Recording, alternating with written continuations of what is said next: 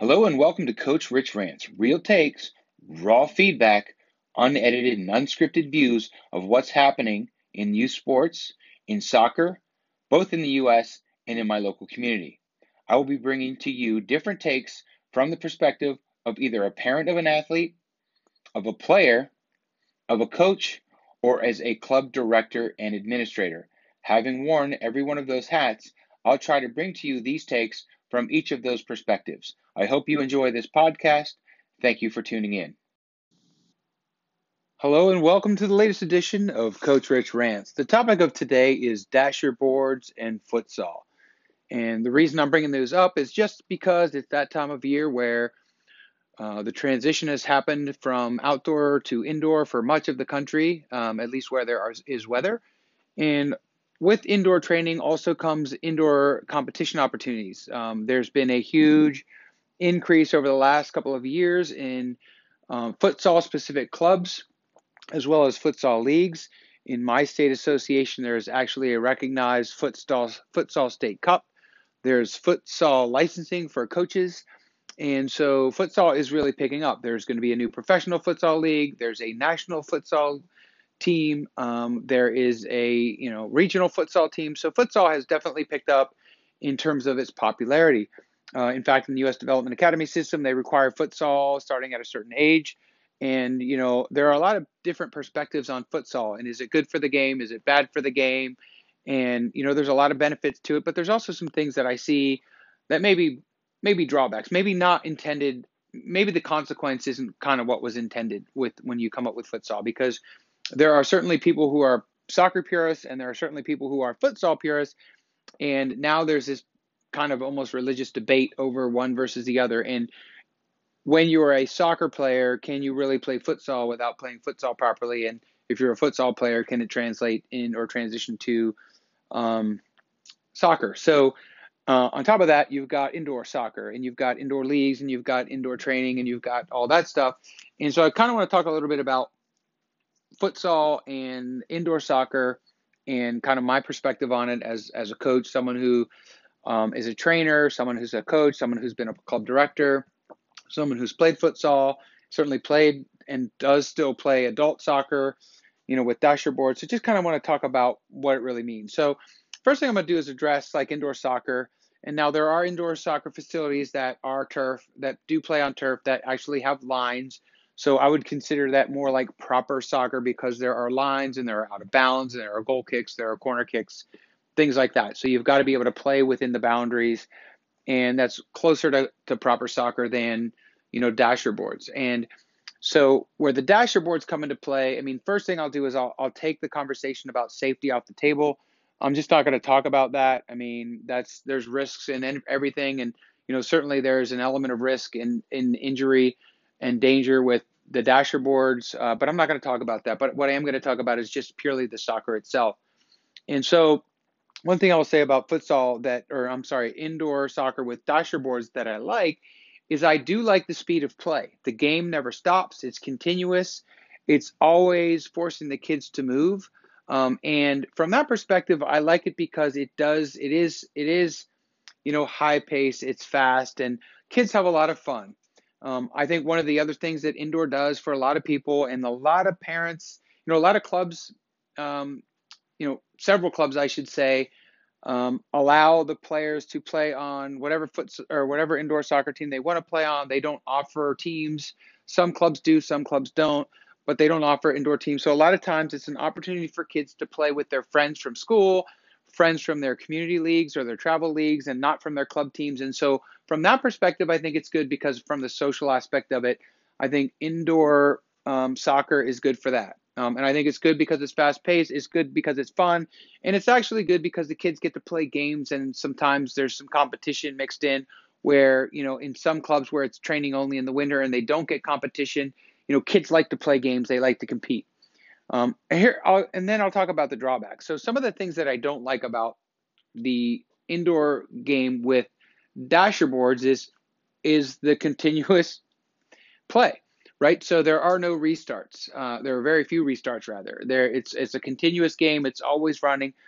But what I don't like about it is the reliance upon the boards. And so when I do or have been in a situation where I coach teams that have to play in a field or on a court that has dasher boards. I don't allow the players, or I discourage the players, I should say, from actually using the boards as a tool. I love when I'm watching games and I hear parents screaming, crash the boards, use the boards. To me, like, I tell players, hey, look, if you play soccer for however much longer you play soccer in your life, and you want to try to be a good soccer player, maybe play in college, maybe play professionally, certainly play high school, whatever that is, you're never going to have, other than in the winter indoor leagues, you're not going to be playing with dasher boards. There's no more major indoor soccer league with boards. There's no boards, on the soccer field. So learning how to use the boards, while it may be cheeky and it may be tricky and you might get away with it, you're really not teaching proper soccer by using the boards and relying upon the boards. So I don't like the habit of bailing yourself out with a board, because you should bail yourself out with a teammate. I would rather see a player find another teammate by picking their head up, looking around, and finding a teammate and finding an option, instead of getting in trouble, just smacking it against the board and running onto it. Same thing with, crashing the boards, because yes, I think you should follow a shot in soccer, absolutely, but I don't think you should crash the boards hoping for a deflection or a rebound, because then you're just coaching to win the games. You're not really teaching, hey, let's possess the ball in the final third. Let's move the ball around to move the defense around to create an angle or a lane for a shot. So that kind of goes away with indoor. So the other part I don't like about indoor, again, and this goes back to the competition, not so much for the kids, but for the parents. Some of the absolute worst behavior I have seen as a player, as a coach, and as a parent have been in these indoor arenas. I remember playing adult indoor soccer where we actually got in playing against kids that were either high school or college age, where their parents came to watch their kids play. And actually, because we as an adult team were physical, because we were all former college players, the parents wanted to fight us after the game in a parking lot. In fact, I remember getting kicked out of indoor facilities because of teams, and being on teams that have gotten kicked out because of fights at these indoor games, for like really no real reason if you think about it, because everybody's got to go to work the next day and it gets so out of control competitive that there are fights. But then you hear these parents getting absolutely crazy, threatening to pull out of the league, complaining about the refs, and it's just another opportunity for parents to get completely, sort of out of control. And I'm not saying that it doesn't happen outdoor, but what I see sometimes in indoor soccer is it's kind of sad. I actually wrote a blog post about this last year when I was substitute coaching for a team in my club, and the parents were, it got to be so bad that the blog post I wrote said, like, the next time your kid has an indoor soccer game, I would like to challenge you to turn the video camera on yourself instead of your kid, and then schedule a meeting before the game, schedule a meeting with your boss for the next week. Turn the video camera on yourself, record yourself watching your kid's game, and then go have a meeting with your boss the next week and play that video for your boss. And it was amazing. I had some people say, oh, you were singling me out or whatever, but I think it was really, the point was that, like, you don't realize how excited or into it you get. Of course you want your kids to win. Of course you're competitive, but it absolutely in some cases gets out of control. And it's kind of like, I'd say as a coach or a club director, as much as you prohibit that stuff from happening, it almost becomes sort of an embarrassment. And then your kids are in the middle of it, and some kids are in the middle of it where, it's just bad. It's bad for the kids to see, right? So I don't like that about the competition with indoor arenas. And it seems to be more prolific in indoor arenas. And it's not a particular one. It's just all the ones I've been to. It's just my opinion. So I think that's part of a con of the Dasherboard soccer arena. So let's move on to futsal for a minute. Okay, so the U.S. Development Academy system thinks that futsal is important because futsal is very good at for speed of play. Kids are allowed or able to use their foot skills. They're able to use their foot skills in tight spaces. They're able to pass and move the ball in tight spaces. They're forced to make fast decisions. So the game of futsal is sometimes very fast. Okay, so that's what I like about futsal. I think that's why the Development Academy system wants futsal in there, because it's good for their game. And of course, there is a U.S. national futsal team, and there is going to be a professional futsal league in the U.S. I don't know if it started yet or whatever, but I got to check on that. Probably should have researched that before this, but this was kind of an off-the-cuff thing. So some of the things I like about futsal, again, speed of play, decision making. It's just another opportunity for competition. It's an opportunity for, there's out of bounds. So there are different rules, of course, for futsal. But it's not that different from soccer from a rules perspective. So I think that part of it is good. I think the parts that I don't like, though, are many. So one, I think sometimes futsal can create bad habits. And here's why. So, depending on the futsal coach, or if you're in a futsal club and you play proper futsal versus playing soccer on a futsal court with other soccer players in a futsal league, and you start to get to the futsal sort of technical training where you're stopping the ball with the wedge trap and things like that. I think it creates a bad habit because the futsal court is small. There are fewer players in the field. It can be about angles and taking advantage of angles. Of course, there's speed of play and transition sometimes and counterattacking, which I love about it.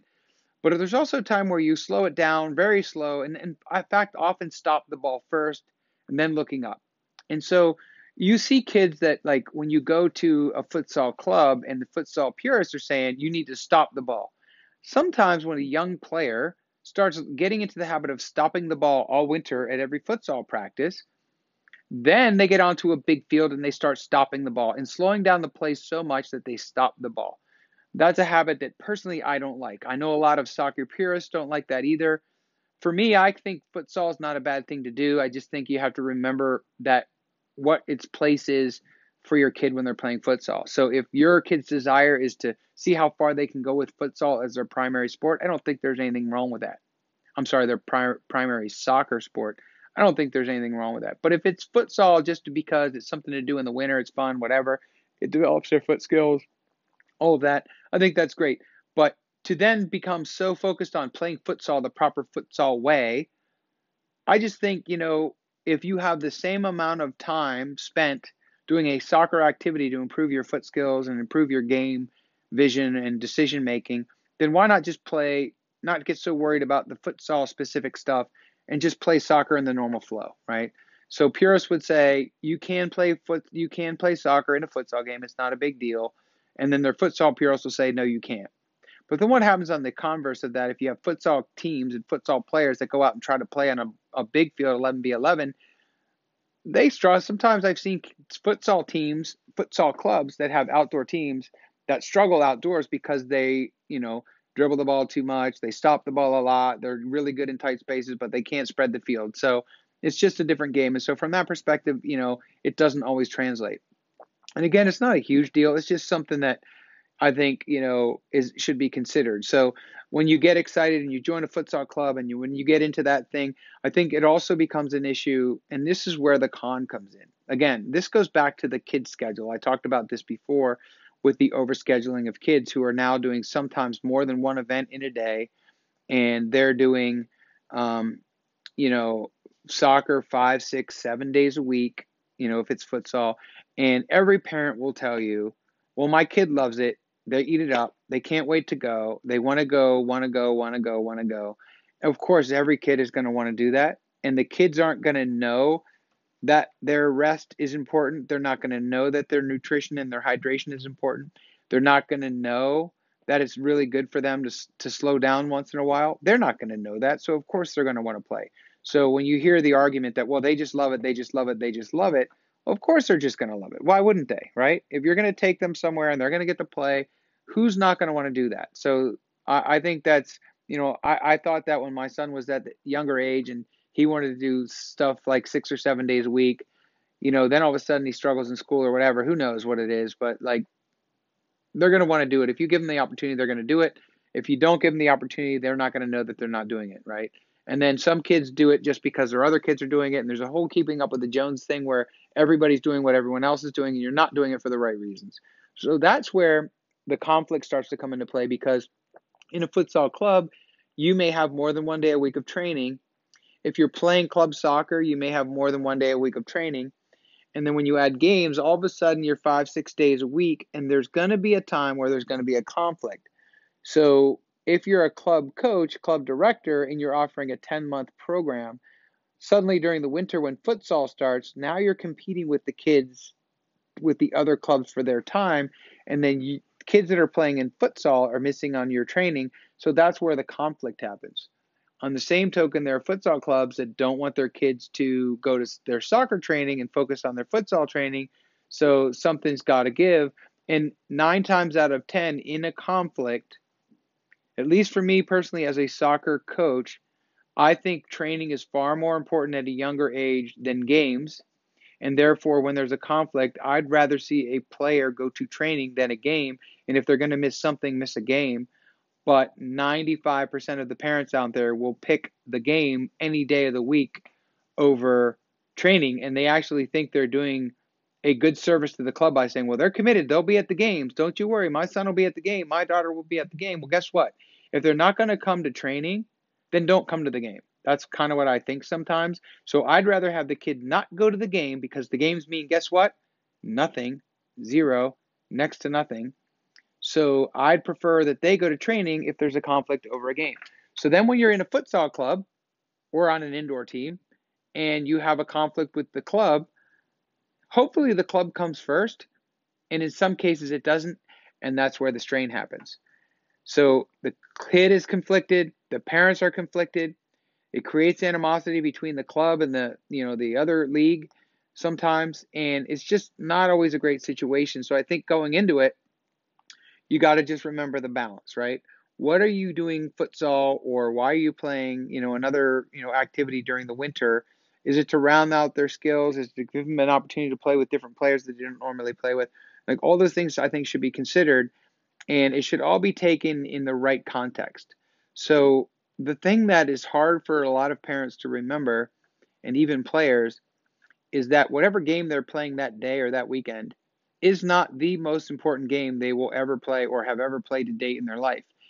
And if they remember that it's just a game, it's part of the process, right? Then it's okay. But I think what happens is there's so much emphasis on results, no matter what game it is, no matter what season it is, whether it's an indoor game, a futsal game, or their club, there's so much emphasis on winning and success and performance that a lot of it is lost on what really futsal does for a soccer player.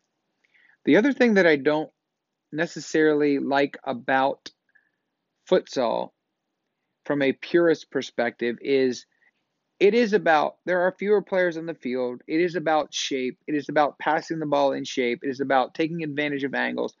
But in a lot of cases, there's very little, if any, back pressure or side pressure. It's kind of like the 3v3 game. The game is completely in front of the player all the time, and the game is played in shape, which is great. However, kids then tend to hold the ball too long, because by nature in futsal, the ball is stopped a lot, and then there's quick bursts of speed, counterattacks, but primarily it's stopped and it's moved in a methodical pattern based on creating an angle, creating a lane to play the ball into, creating a lane for a shot, things like that. And because there's no back or side pressure, the player can have a false sense of security with how much time they have on the ball by stopping the ball and looking around, because they see everything in front of them. But the reality of it is, in an outdoor game, when you get to 9v9 or 11v11, there will be players coming from behind, from the side, what have you, and the player isn't going to have the same amount of time. And so that's where I don't like the game of futsal purely for player development, because the habits to play futsal properly and to play at a high level, and if you want to compete in the state cup and all of that, you're going to play futsal the proper way, which will take away from your soccer development, because it is a different sport.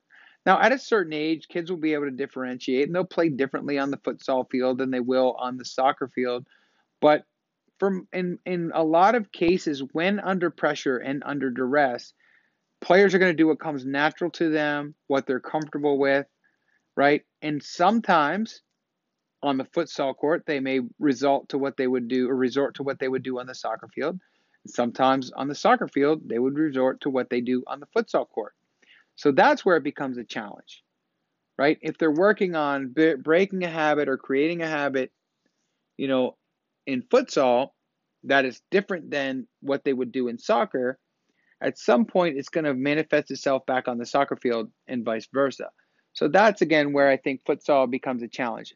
Here's what I think about indoor soccer. Here's what I think about futsal. In all, I think it's good. I think it's healthy. I think it's an opportunity for your son or daughter to play with maybe different groups of players. And I think that if taken in the right context, with the right balance, just as another activity, I think is great. What I'd love to see and what I'm not seeing is for it to be far less competitive, far less cut through, far less political, and somehow something as simple as an indoor winter league in an indoor arena with dasher boards, or an indoor soccer league, or an indoor futsal league has the same drama, the same politics, the same parent concerns as club soccer has. So all you're doing is continuing to manifest the unhealthy parts of youth sports and continuing to just add more drama to what is supposed to be fun. And it's unfortunate that the leaders in club soccer, the leaders in futsal, the leaders in indoor, the leaders in youth sports typically and traditionally are not really looking out for the best interest of the player overall as much as they are maybe the best interest of the player in their league, in their club, on their teams, whatever. So they're, yes, interested in player development, interested in the individual, but they're interested in the individual within the context of their sphere of influence and not necessarily the player overall. And that takes, I think, a maturity of a leader to be able to be willing to say or willing to share the kids in their club with others in the soccer community, all for the benefit of improving the overall soccer community and for the benefit of the growth of the player. And that is not just the directors and the coaches and the leaders, but it's also the parents. And so the parents also need to have a role in that, where they make sure that they are maintaining a healthy perspective on what all of these conflicting leagues are about.